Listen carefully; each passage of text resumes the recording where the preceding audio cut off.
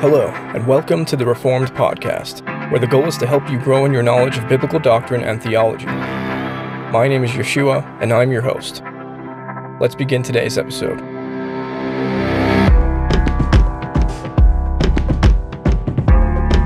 Hey everyone, and thanks for tuning in to the Reformed Podcast.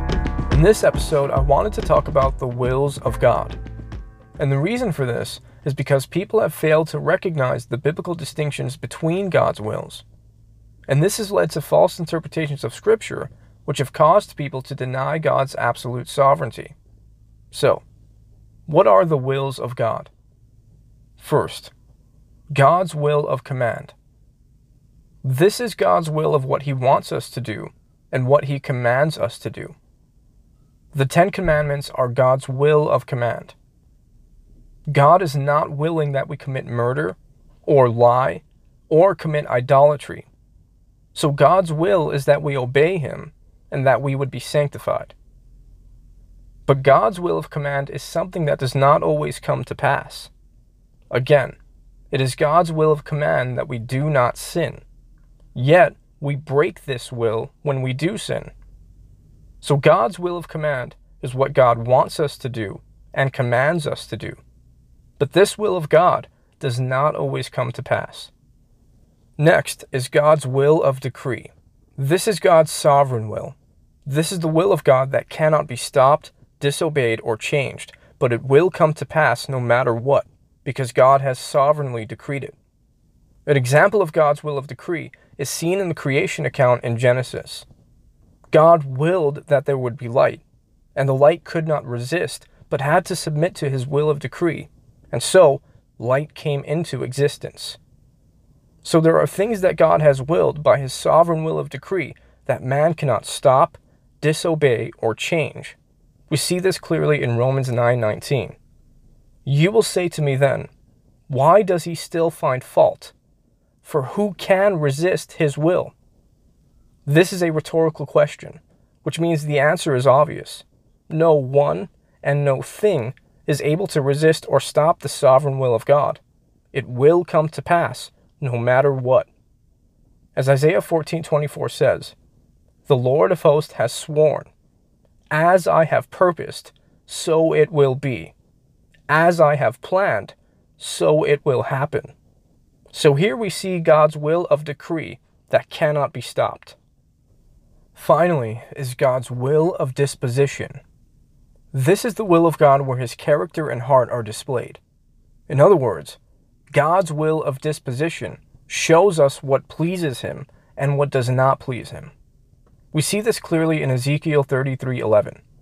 Say to them, as I live, declares the Lord God, I have no pleasure in the death of the wicked, but that the wicked turn from his way and live.